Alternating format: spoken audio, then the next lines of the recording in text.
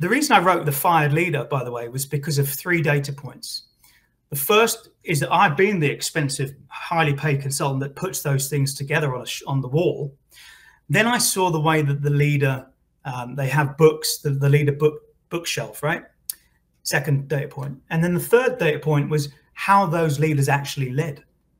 And I found a complete incongruence between all those 3 data points. Welcome back, everyone, to the Geeks, Geezers, and Googleization Show, the home of Googleization Nation, where we talk with HR and business thought leaders about the crazy shift going on all around us and explore the disruptive convergence of technology, business, and people. Here are your hosts, Ira Wolf and Jason Cochran. Hey, welcome back, everyone, to another episode of Geeks, Geezers, and Googleization, a show from the People Forward Network. I'm Ira Wolf, and thank you for being part of Googleization Nation. And I'm Jason Cochran. If you think this is just another podcast, think again. We're the voice of the most important and crucial conversations that are confronting business leaders and people today. Our goal is to bring you ways to reimagine tomorrow and explore the impact and the convergence of business, technology, and people. Googleization Nation, I haven't seen this much controversy in the workplace since the millennials arrived in the late 1990s, and they were blamed for anything and everything, from bad work ethic to the impact of climate change to even hearing about 9/11. You name it. If you had to point a finger, you can point it at millennials. Well, now those millennials are in their late 30s and mid 40s, and it seems employers and managers need someone new to gaslight. So unless you've been living off the grid for the last 2 months or so, you're likely well acquainted by now with what is called quiet quitting. While we won't be focused specifically on that, we have the perfect guest today to talk about how leaders should be responding to it. So we're excited today to welcome Paul McCarthy to the show. Paul is on a mission to change the future of leadership, and he's willing to do what few people will: openly accept that our current approach to leadership has failed. Paul does more than walk the talk. He says he's been fired from 4 executive roles over his 25-year career, and he's proud of it for doing what he was hired to do and for calling out leaders about a broken leadership system. So this is going to be a great conversation. Paul McCarthy is the author of a new book awaiting to be published, The Fired Leader, F-I-R-E-D, Reinventing the Future of Leadership. And if you are ready to have a really honest, candid, crucial, critical conversation about the future of leadership, you're in the right place today. But before we get there, Jason, it's time for what is one of my favorite segments, Perfect Labor Storm. On each GGG episode, we turn our focus to just one disruptive, surprising, or worrisome trend that we believe you should know. Here's today's latest Perfect Labor Storm trend. 62% of respondents to a recent survey by McKinsey & Company, the global consulting firm, indicate they are seeking even more purpose from their work, 62%. 70% of employees feel that their sense of purpose in life is defined by their work. Employees are generally looking for a more enriching, purposeful experience. So that's for employers who are looking how to stem the quiet quitting or the turnovers or the terminations or the lack of engagement. You need to pay attention. And here's what's really interesting. The purpose-driven companies tend to experience 40% higher levels of workforce retention than other organizations, and that's according to Deloitte's new Global Marketing Trends report. So, Jason, it sure seems that many organizations need to reinvent their approach to leadership.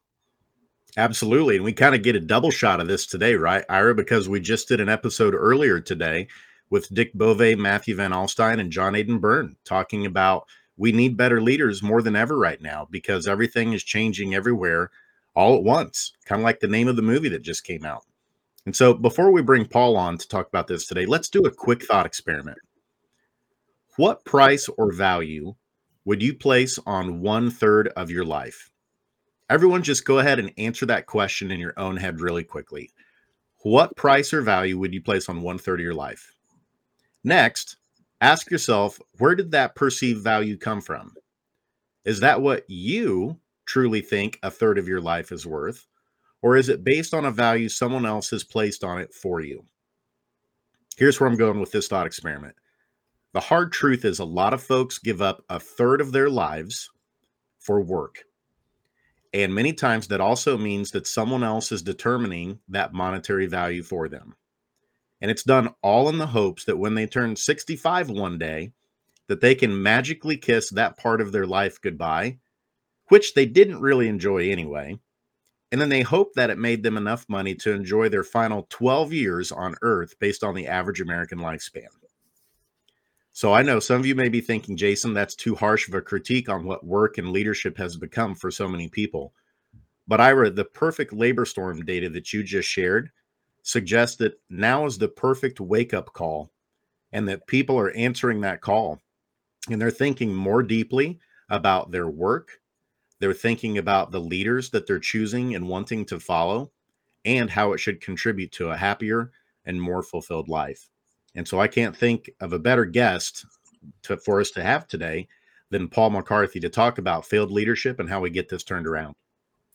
Jason, I mean, that's, we talk about this all the time, and we were in a bit of a conversation the other day in a kerfuffle with another thought leaders about how leadership, how employers need to change.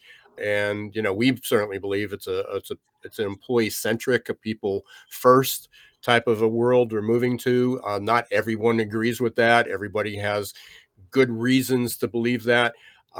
But apparently it's not working. I mean, we still have high turnover. Companies are still struggling with bringing on new people, attracting new people, keeping new people. People in general, nobody wakes up in the morning and says, I want to be worse off tomorrow than I was today.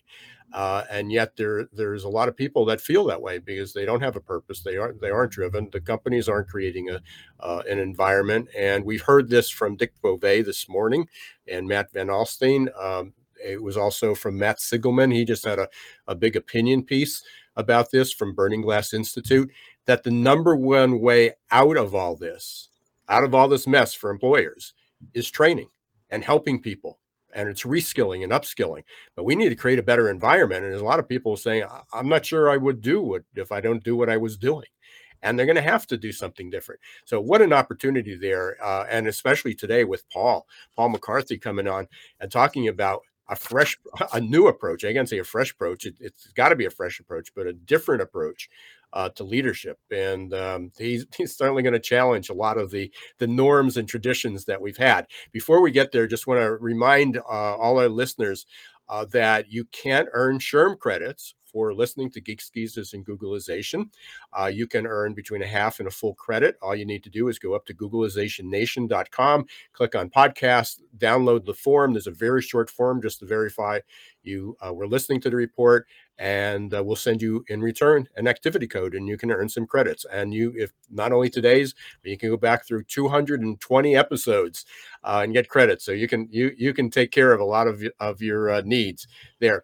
I mentioned Googlization Nation. If you haven't subscribed, please do. You'll get periodic emails about updates, and we got a lot of new activities coming out in the fall, so you want to be part of that for sure. And then finally, please, if you're listening to this on Apple, Spotify, Amazon, or YouTube or LinkedIn, please leave a comment if you like it. Please rate the show. Leave a little bit of a review for us. Spread the word. We're now in the top 1.5%, which was our end of the year goal, and hopefully we'll be in the top 1% or even top 0.5% by the end of the year. Thanks to everybody, that all the listeners, all of Googlization Nation. Absolutely. And so now it seems like a great time to go ahead and bring our special guest today, Paul McCarthy, into the studio and get this party started. And there's Paul. Welcome, Paul. Hello, gents. I've been eagerly listening backstage, chomping at the bit just to kind of start this conversation. Absolutely. So we'll let you take it where you want it. Where do you want to start, Paul? Well, I mean, so many nuggets. Where do I start? I'd like to say that that we can hide this monster under the stairs, but we can't. So the genie is out of the bottle, And so there's no turning back. So, Ira, I'm looking at your background, and words like alignment, reskilling, culture, never normal, readiness. All of these words are resonating with me beyond belief at the moment, because we're not ready, and we're not ready for what's coming. COVID was just one example of a global human capital disruption, and there are more on the way. So, some of the stats that you talked about. Let's just talk about this whole concept of quiet quitting as you started kind of going down there. I feel like a broken record internally, because every time I read something about quiet quitting, or another viral TikTok video, or someone jumping on the bandwagon about what this is, etc., I start to quietly infuriate. And the reason I quietly infuriate is because in my research globally, as well as leveraging other scholars and work out there about dysfunction and toxicity and disengagement, quiet quitting is another name for that concept, except it's the manifestation of people starting to put their foot in the ground, a line in the sand, and say, enough already. So here's the challenge I have to everybody that talks about quiet quitting. Stop talking about quiet quitting. You heard me. Stop talking about it and do something with the deeper issues that it's representing, right? So you talked about, 62% of people that McKinsey surveyed are looking for purpose, right, in their work. I hate to break it to us. That's nothing new. 1 in 4, HBR studied 3 or 4 years ago, pre-COVID, were looking for new jobs. And guess why they were looking for new jobs? Because their purpose didn't align with the organization's purpose. Let's stop rehashing statistics and actually create the environment to have the conversation about these things, so that, Ira, those things on the wall behind you, they become part of our vernacular. They become part of how we approach the future. So I'm really interested in kind of, at the backdrop of my work is about creating the conditions to have honest and forward-moving conversations. That's really what I'm driven by. And so I would really welcome this opportunity to kind of pause and get some reflections from you guys on this new phenomenon of quiet quitting and what to you that it represents. I'm not trying to turn the interview around here, but I'm curious, like, everybody's going after this concept, and long after all of the shiny objects of, people have stopped and they've got bored because the vanity metrics have dried up, I'll still be here moving my agenda forward, which is to reframe the narrative about the future of leadership and address deep systemic institutional dysfunction and toxicity. So what a way to open up this conversation. Right. I love it. And quiet quitting. So for me, I'm a millennial. I'm an older millennial. And so for me, I had never heard of the term quiet quitting until it became viral here recently, Paul. But my co-host Ira enlightened me and let me know that quiet quitting has been around for quite a while. It maybe has been called different things. And I guess a question in my head is it really any different from the engagement numbers we get from Gallup every year? Since they've been measuring employee engagement for 30 plus years, it's roughly a third of people are excelling at doing their job and they feel good about it, and 2/3 of people don't or won't. Yeah. Disengagement, as we're going down and creeping into that path, Gallup's infamous study now, which is, I think it's almost $8.7 trillion every year on global disengagement. That's what it costs our economy. That's more than the GDP of some countries. But here's the other thing. That number is rising every year, because guess what? When I started doing the work I'm doing, which was about 4 years ago, that number was about 7 trillion, if I'm not mistaken. That's a pretty big shift in less than 4 years. Mm-hmm. And it's only it's going up. And so what I'm really interested in doing is, we've heard this kind of this example about the matrix and the, blue pill, red pill. And part of my work is about helping people to figure out if they want to wake up to the reality of what it's like to be in a disengaged workforce. And if they don't, then they don't have to. They can take the other pill and they'll forget all about me.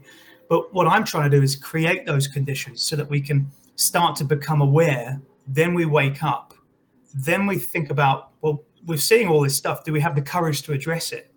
How do we evolve our thinking? And then how do we embody the change that we want to make? And everybody is at a different point in their journey here. And you'll come on to learn about my story, I'm sure. I didn't want to be doing what I'm doing. I wanted to be the leader who fitted in. I had the corner office. I had the status. I had the title.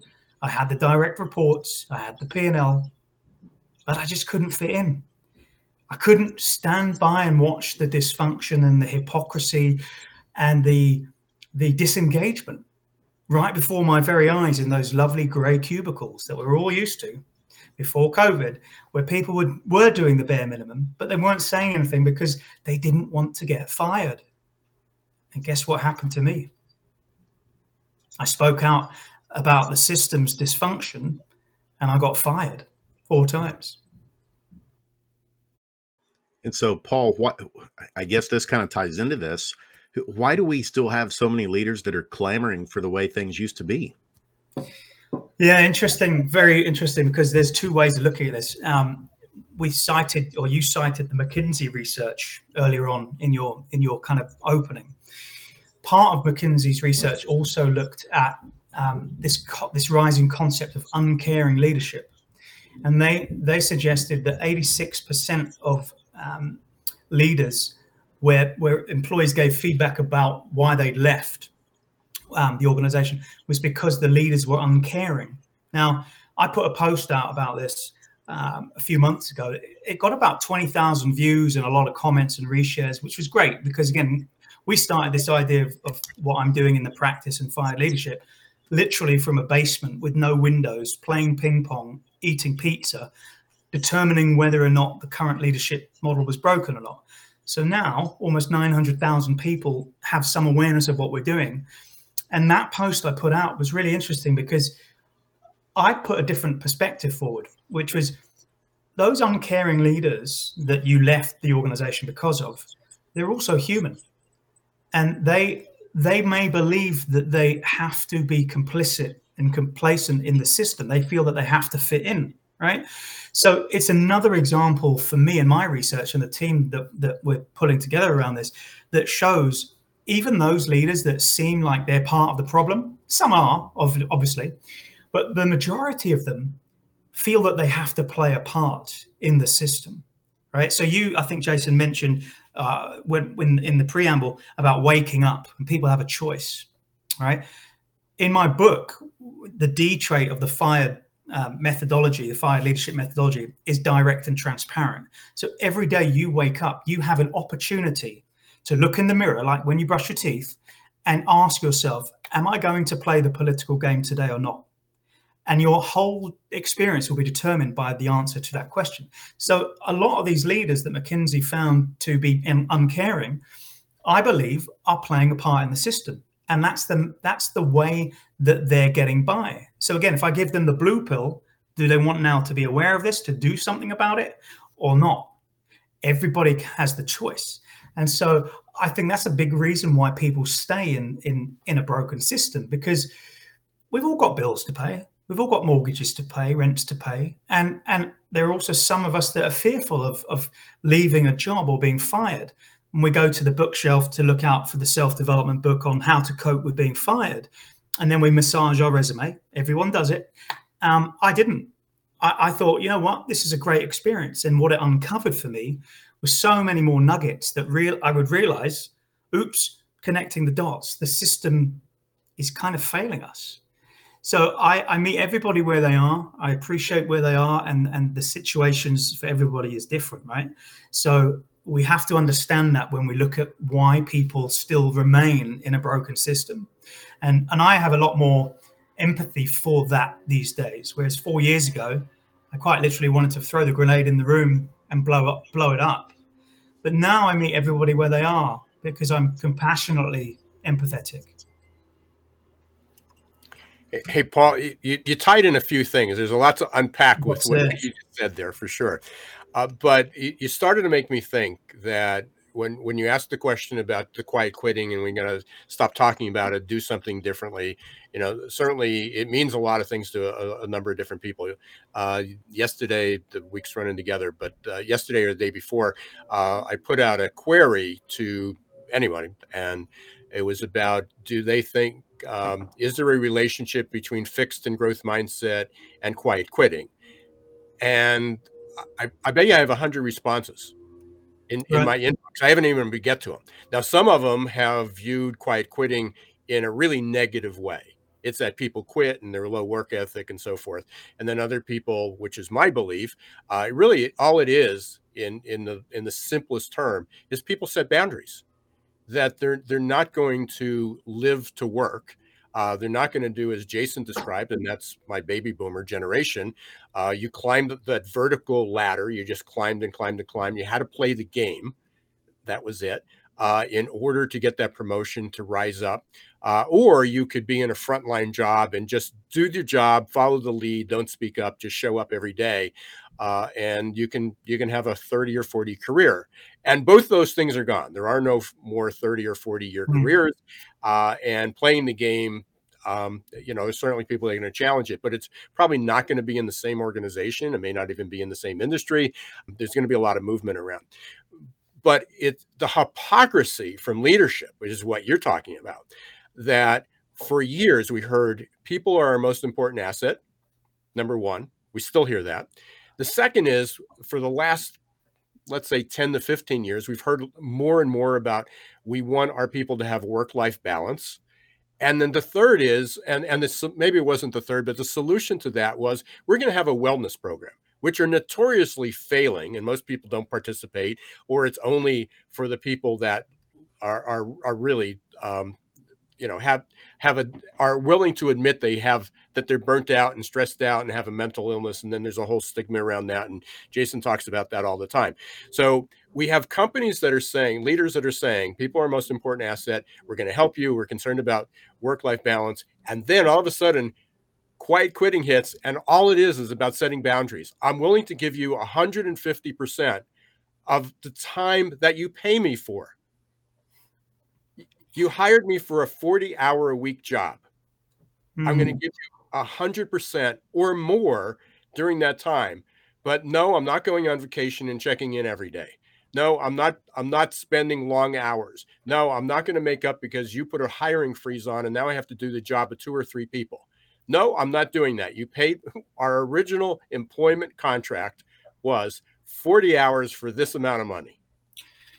Yeah, again, so much in there, and I'd like to say that I'm not trampling on the idea of quiet quitting. I think it's important to raise this concept, but I do think it's the outpouring and the manifestation of people saying enough with this dysfunctional, hypocritical system. I think it's doing a great job in that way, but it doesn't go far enough. Like there was I think Joseph Folkman from HBR put an article out the other day about some ways to address quiet quitting. I know him and his work, and I'm a big fan of the work he does in resilience, but it didn't go far enough. It didn't actually give practical tips like it suggested. It was very navel gazing, pontificating, which what I'm finding is there's a lot of, within the scholars that we, the three of us, probably roam around with, a lot of them are focused on propagating ideas and academic ideas that are quite theory based,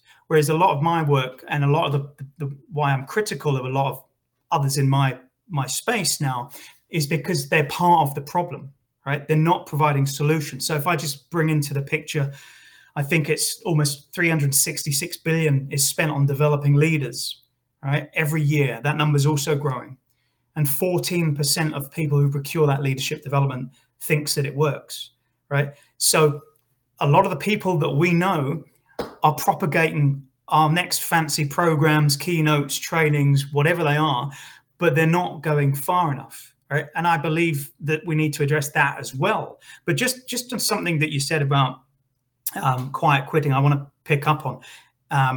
The reality of corporate culture is very different, right, than so setting boundaries is one thing. Okay, going on holiday, I'm not going to check my email is another thing. Let me just tell you live on air, I won't name the firm, but when I was in a big consulting firm, right, that have billboards plastered over everywhere, we had this thing called the Working Time Directive in the UK at the time. And I was told categorically, which the Working Time Directive, for those who know, would limit your hours that you worked to 40 or 45 a week, right? I was told categorically off the record that if I didn't opt out of the Working Time Directive, that my time at that consulting firm would be limited, that I would be on the bench, that I wouldn't get the kinds of gigs that I wanted to do to pursue my career. That was in early 2000s, right? So the corporate culture reality is quite different. So as much as I applaud quiet quitting and the kind of setting of boundaries at the superficial level, it's only treating the wound. It's a Band-Aid on a bigger problem. And until we create the environment to have the conversations about the hypocrisy in the corridors of power amongst C-suite, boards, directors, VPs, and actually get them saying, look, let's have honest conversations, which means, by the way, we have to use, those buzzwords that we all put on the mission statements on the wall. Let's be transparency, integrity, open door policy, right? The reason I wrote The Fired Leader, by the way, was because of 3 data points. The first is that I've been the expensive, highly paid consultant that puts those things together on the wall. Then I saw the way that the leader, they have books, the leader bookshelf, right? Second data point. And then the third data point was how those leaders actually led. And I found a complete incongruence between all those 3 data points, right? So why have Jim Collins Good to Great on your bookshelf and say you have an open door policy if it takes 2 weeks to schedule a meeting with you, but before I have that meeting with you, I have to have a meeting before the meeting and then a post-meeting after the meeting? That, Ira, is the hypocrisy. And that's what I would step on. I would later call it the ego-based leadership landmines in pursuit of creating the practice that's reinventing the future of leadership. So I think we need almost a reality check with, okay, let's create and set boundaries with this new phenomenon, all right, quiet quitting. But we can only do that if we're going to address the elephant in the room, which is the deeper conversation. And I've got this tool that I created as part of one of the areas that I'm focusing on, and it's quite simply name what you see, all right? So get a leadership team together and get them talking about the challenges that they see, the toxicity that they see in and amongst them as a team. I'm trialing this out with 3 clients that I've got at the moment. And then you get them to create a scorecard and prioritize what is the most toxic thing in that team that they need to address. Then they work on it over the next couple of weeks. They reconvene and they look at where the data has shifted, right? I foresee a world where Glassdoor has a toxicity barometer on it, right? People say it's crazy, that it'll never work. They kind of said that about the work I'm doing 4 years ago. Look where it is now. I think with the shift that's happening, we cannot ignore this any longer, guys. We cannot. We have to get more practical. We have to get in the trenches. We have to have those uncomfortable conversations. Hey, Paul, you just set a record, a Geeks, Geezers, and Googlization record for the fastest conversation we've had. And I'm not talking about speed, but time just flew by. I looked down and go, whoa, we're at the bottom of the hour already. We got to take a break. So we are going to be back, and we definitely want to address what fired means. You have the 5 traits. We want to address that, and then find out some tips that companies can do so we don't feed into this toxicity of just theory and talking about it. But we're going to take a short break. You've been listening to Geeks, Geezers, and Googlization. We're here with Paul McCarthy, the author of a new book, The Fired Leader, an executive who's been fired 4 times and proud of it for doing what he needed to do. We're going to hear from our sponsor, going to hear a little bit about adaptability, and we will be back in 1 minute. Stay tuned. For most of us, change is freaking terrifying, and unfortunately, there's no app to adapt. That might change in the not so distant future, but for now, we're on our own.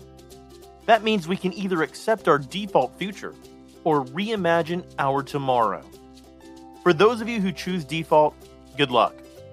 Just remember, there's no pause button for change. You can't turn back the clock. And there's no get out of jail free card in this age of perpetual uncertainty. Like it or not, change will happen all around us.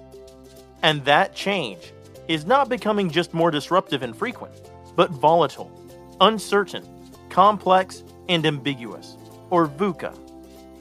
Fortunately, you can make change work for you and turn it into your personal and competitive advantage. Reimagine your future to one in which you're living with purpose, you're happy, and you're growing, thriving, and flourishing.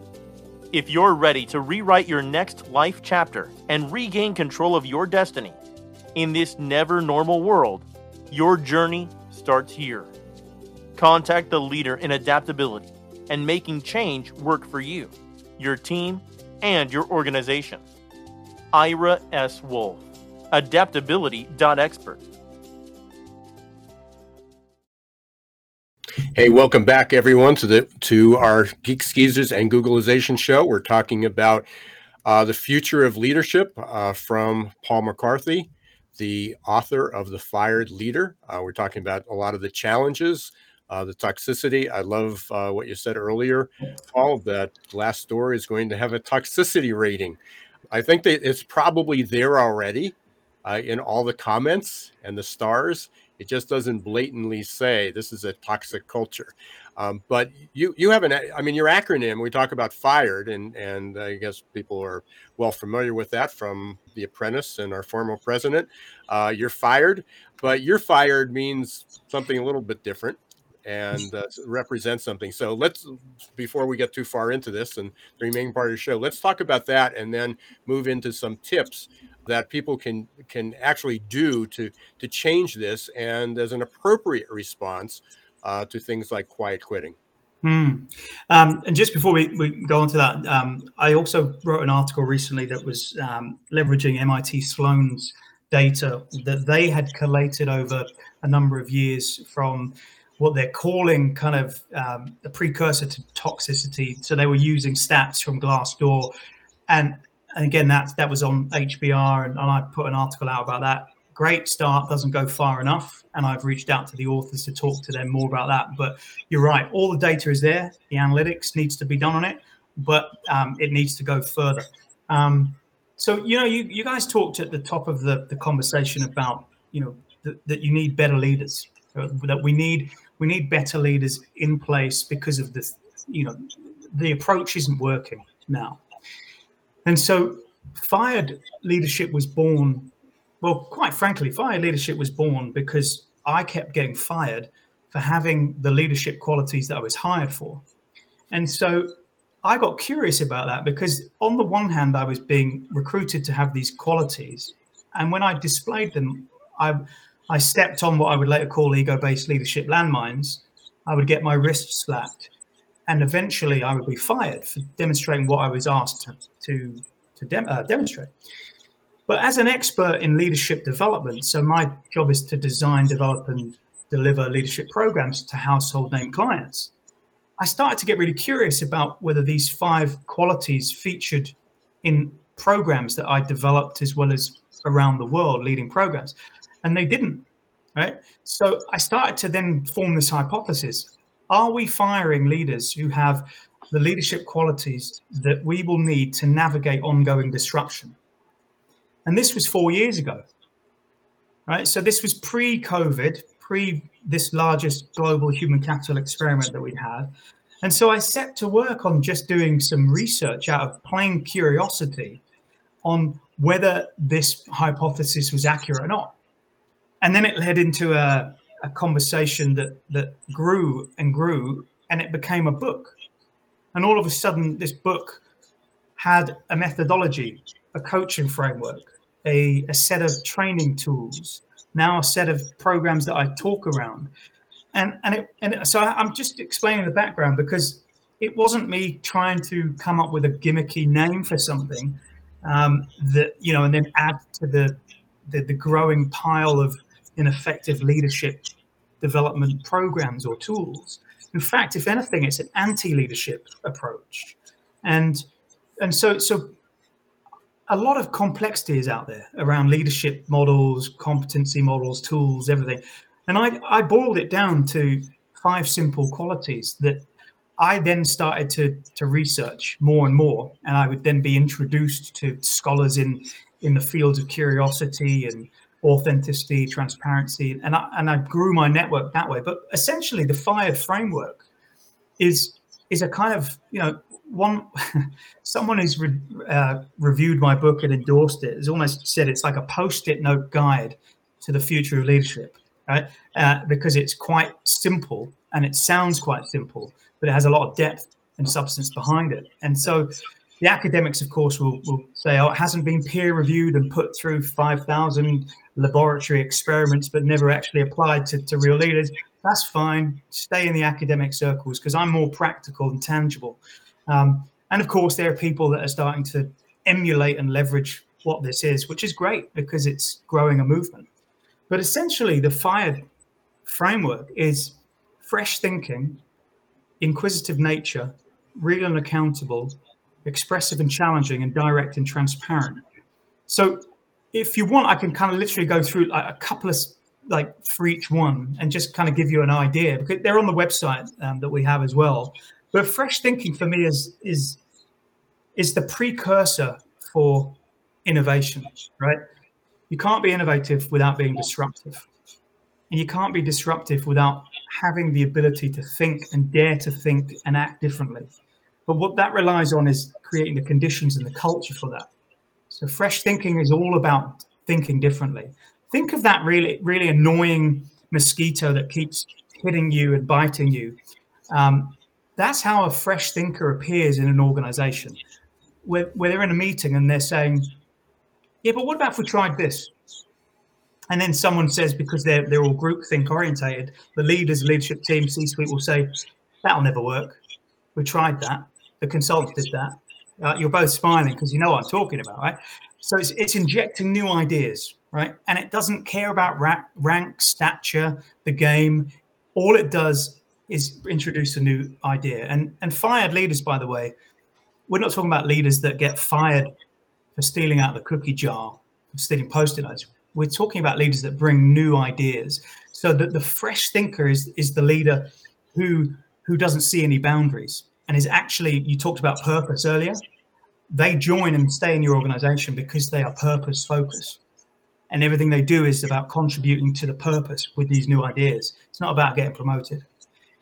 The I, the inquisitive nature, that kind of builds on some of Francesca Gino's work, where she wrote the business case for curiosity at Harvard.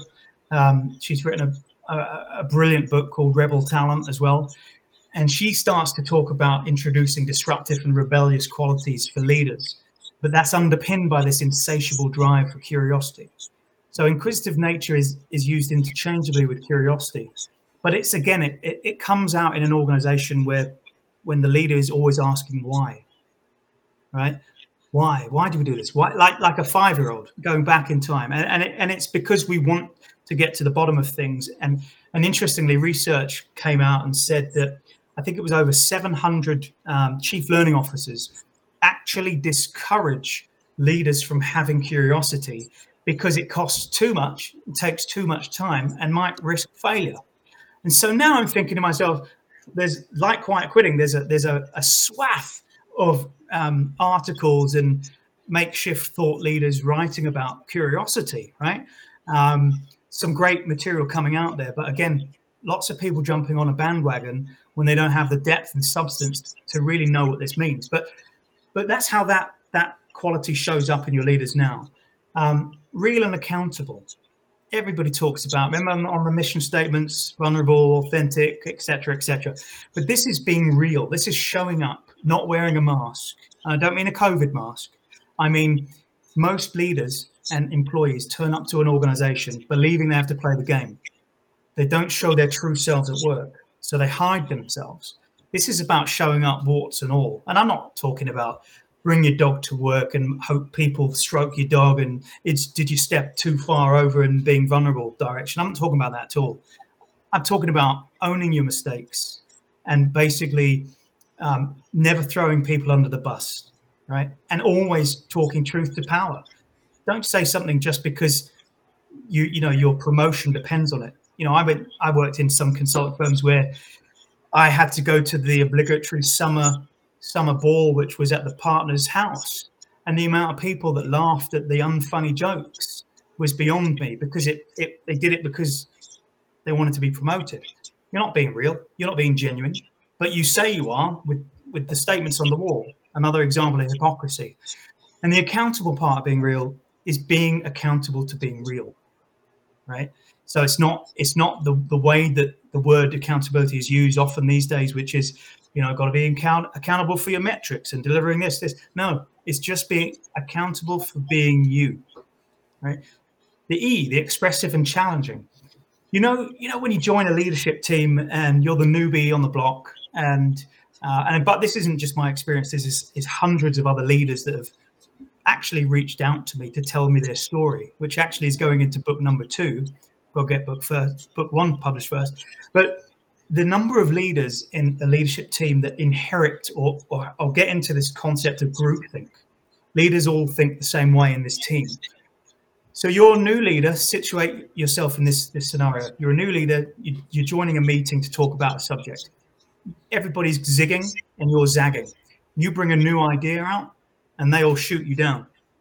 The expressive and the challenging is having the courage to be able to stand your ground with the new idea. Remember, because you're purpose-driven. You're thinking about what's best for the organization. You're not thinking about what's best for the silo-based behaviors and the politics and the promotioning and the politicking. And so you have to have the courage internally to be able to express that. And you have to be able to challenge the status quo. So this, again, is the leader that say, why do we do this way? Does it work? Well, we've always done it that way. Well, does it mean it works? What do we need to do differently? And then the D is the direct and transparent. And that I referred earlier when I said you wake up in the morning, you have a choice. You have a choice on whether you decide to play the game or not. Most of us remember the 86% uncaring leaders. That's why employees leave, according to McKinsey. Arguably, they are playing the game, but they have a choice. So the direct and the transparent is about saying, I'm not playing a political game. And I'm not here to play a political game. So that manifests quite easily as the meeting before the meeting after the meeting, and the conversations that you're not invited to. So that in a nutshell, that's the FIRED framework, Ira and Jason. And a part of that is all sorts of things like how do you know if you've got these qualities in your leaders? So the behaviors that they would demonstrate. How would you recruit for them? So a big part of what I do around FIRE leadership is to shift the narrative that hiring managers, VPs of HR, chief people officers are having about how they identify, recruit, onboard, and develop leaders. We know the system doesn't work. So I'm helping them to understand how they can look for these 5 qualities in all of those parts of the process. And so it's a ripple effect that I'm creating, which is kind of getting more and more people aware of these qualities, reframing what they mean, because they may not appear in an organization and an approach to leadership now the way they might be perceived differently. I tried to give some examples, and I go into a lot more detail in the book and the framework and some of the other work that I've done in this area. But essentially, that's the FIRED framework. And it builds on the shoulders of giants, and it critiques what works, what doesn't work, but it offers a counterintuitive approach to actually look for future talent. And at the heart of it is embracing your troublemakers, embracing your disruptors, your rebels. If I can say this word on air, disturbers. It's embracing that talent and not seeing it through the lens that we currently see it through. And that takes a whole narrative shift, a whole paradigm shift. But most importantly, it takes the acknowledgement and the courage to admit that the way we do it now isn't working. I'm going to pause there. And that's a good pause, Paul, because we're running out of time. We're coming up to the end, so there's a couple of things that we need to do. But I will tell you that we talk about it as shift disturbers. Shift, I love that. I love that. So it's like, don't let the shift hit your plan. So, but it's a lot of shift disruption. We'll have to, so there's a lot of shift. We'll be playing off that a lot. Yeah, Paul, I I'm gonna speak for Jason and all of Googleization Nation. We definitely got to have you back and dig into each of those traits. There was so much that you unpacked there, going all the way back to you said that, you know, why you got fired for doing your job. I often say that I was, you know, wrote the book, a book, Recruiting in the Age of Googleization, talked about what people do wrong. And every single job posting, as we're looking for a highly motivated, inspirational, innovative people, and the first thing that happens when they get there is that's not the way we do it around here. True, very true. Yeah. So it's not just at the executive suite; it's all the way down to the frontline, you know, mechanic and production worker. But we have a closing question. I told you this ahead of time. I hope, and you said, ask me challenging questions. So I'm going to ask you, is there anything that we should have asked that we didn't during the conversation? Yeah, I think it's taken for granted now these days with the work and where I am, because it's taken 3 to 4 years to get to where I'm at. So people have assumed that they know the why. And so you didn't ask me, why am I doing this? Why are you doing this, Paul? And the reason I think you didn't ask me is because we're so like-minded and on the page that we know something has to shift.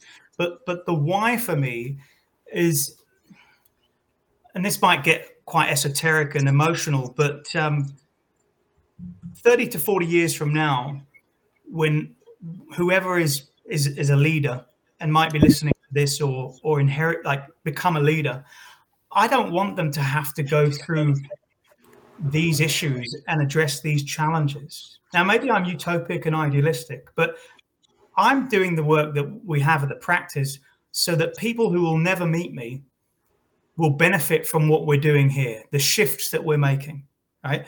I'm not, of course, I'm a capitalist, but I'm a capitalist with conscience, right? So I want to be a thinker that generates opportunities and programs and speaking and all that, right? That's a given. Yet in section 3 of my first book, I give away $3 million of consulting work, a soup to nuts roadmap for people that, you know what, go and take this work and try it in your organization. So I don't want you to even feel you need to approach me like a lot of other people do and funnel them to the great websites and products and services that they sell.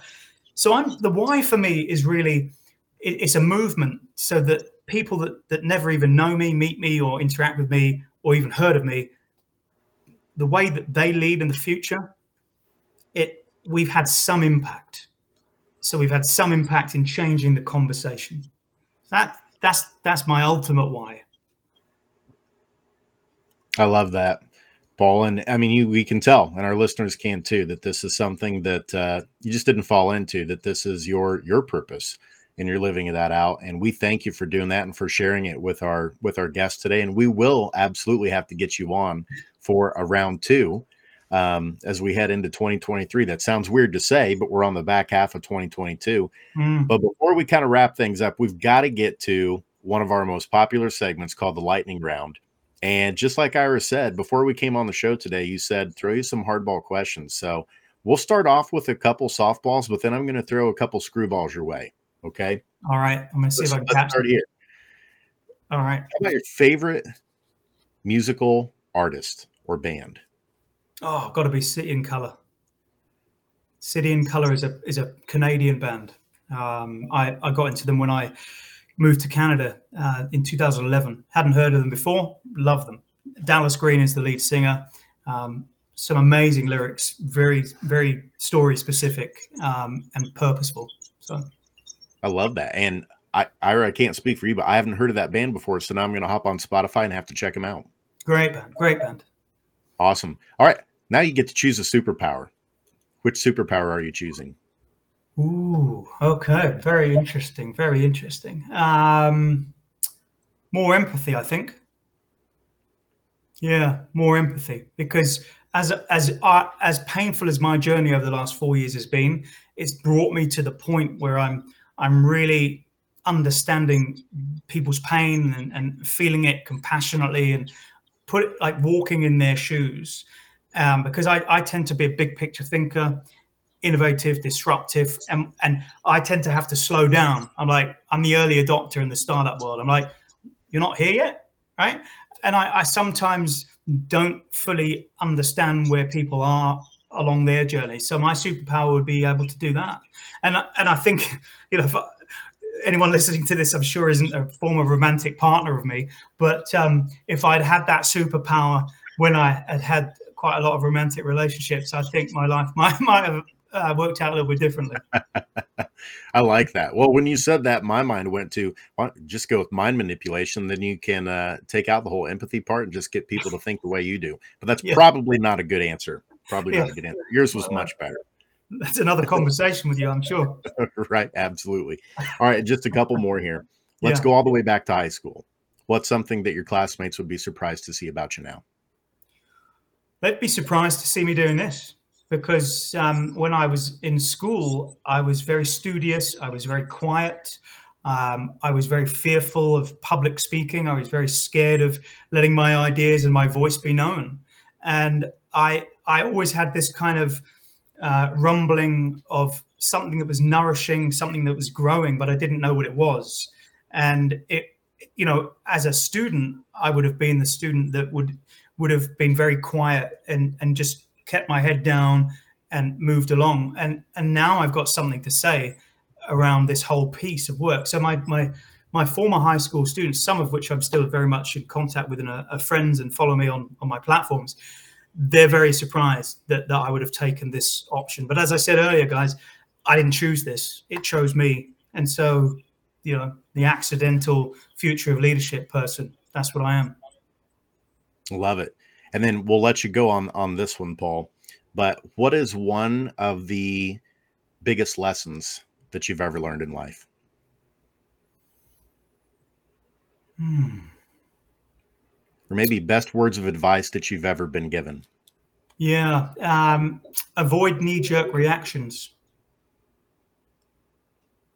Because it could either land you in prison, not that it did with me, or it could land you fired, which it did with me. Or it could lose you friends and acquaintances along the way. So that kind of couples back to empathy as well as a superpower. But I think, avoiding knee-jerk reactions so you can get the lay of the land and understand all of the contributing pieces so that you can reflect and, because again, I'm already 3 steps ahead. But if I had that ability, I could fill in perhaps some of the data and the analysis of that data. To have more robust solutions, perhaps. So that's what I would say there. Paul, it's been an absolute pleasure from beginning to end. Just a lot of tips, facts, great conversation, easy listening. Listen, I completely lost perspective of time here. And we definitely want to have you back. You got an invitation to come back. We want to explore that. We're going to have some continued conversations, I know, of a couple events that are coming up, and we're going to do that. Across the screen, we do have one way to reach you is go to paulmacleadership.com. That's your website. Any other ways that people can get in touch with you? Well, I think LinkedIn is a clear one that I use. Again, my personal profile, Paul McCarthy, or Twitter under Paul Mac Leadership is a good way to get in touch with me. And actually, probably email, direct message through LinkedIn is better. I'm on that tool quite a lot. So anyone wants to reach out and dive deeper, then happy to chat. And keep an eye on that book, The Fired Leader. Probably looking at 2023. Yeah. Well, the other thing, just to kind of push out through this, is I'm doing a Future of Leadership Symposium, which I would love to talk with you guys about backstage too, but with John Spence and Dr. Abe Kurez. That's coming up in November. So I'm going to be putting a post out on that soon. But that's also a way people can get more information about the future of leadership, because we'll be creating an environment where we talk about the future of leadership in a way that's very congruent with what I've espoused in terms of my principles and philosophies, as well as the panelists. So that's another way that we can talk about this subject in a live capacity. So that's coming out, I think, November the 8th. Well, Paul, once again, really appreciate it. And we hope to have you back, and we'll continue. And I know offline, we'll be continuing the conversation. Wonderful. Thank you so much, Ira. And it's just been an absolute pleasure to get the opportunity to have these conversations, and the questions asked at the end were really Yeah, they made me think. So, Jason, thank you for that. We did the challenge, right? Yeah, I was up for the challenge. Okay. Thanks, Paul. That one did go by fast, Ira. Super fast. Incredible. Both of ours today. Just again, our conversation with Odeon Capital Conversations with Dick Bove and Matt Van Alstyne and John Aiden Byrne. So hope people will catch that. That's the previous episode that we've had. What were a couple of your takeaways? I know I have way more than we can mention here. But. Yeah, I jotted down several notes, but for me, these weren't Paul's words, but he was talking about it. The words in psychology is Stockholm syndrome. And that's where someone who's captive, eventually they develop an affinity for their captor. And I couldn't help but those type of words kind of ringing in my head when he was talking about the 86% of people in McKinsey study who were talking about, leaving because of uncaring leadership. But many times people will stay because of the fear of the unknown or fear of making a change. That was a big takeaway for me today from what Paul shared. I've got a few. I mean, one is just a quirky mention was the toxicity barometer on Glassdoor. And again, I think a lot of people are talking about that now. They're just doing it indirectly, but it'll be interesting to see if somebody doesn't pick up on that. I think we got a new name for ourselves. We got Shift Busters. As far as who we are and where we're going, but I think this is this was important. I mentioned at the end, and Paul mentioned it several times. I mean, he got fired for doing what they hired him to do. We hear this so much from, every job posting employees. I mean, people get hired because they're all looking for highly motivated people. They're looking for inspirational, innovative people that want to grow. And then the first opportunity they have to do that, they check out. Oh, I think we may have lost Ira. Well, Googlization Nation, we want to thank you for tuning in today. As always, you have helped us get into the top 1.5% of all podcasts in the world. And we are very much on track to make it all the way to the end of the year, well within the top 0.5% of all podcasts in the world. So thank you to you. Thank you to our podcast partners at People Forward Network who help us produce and promote the show. And of course, you, the listeners, for making that possible. If you haven't liked and subscribed to the podcast, we would love for you to do so. Drop us a review also. But we will look forward to seeing you again next week. Same bat channel, same bat time, Wednesday at 1 o'clock Eastern time with another exciting episode. But until then, I'm Jason Cochran signing off and reminding you, don't let the shift hit your plans. We'll catch you next time.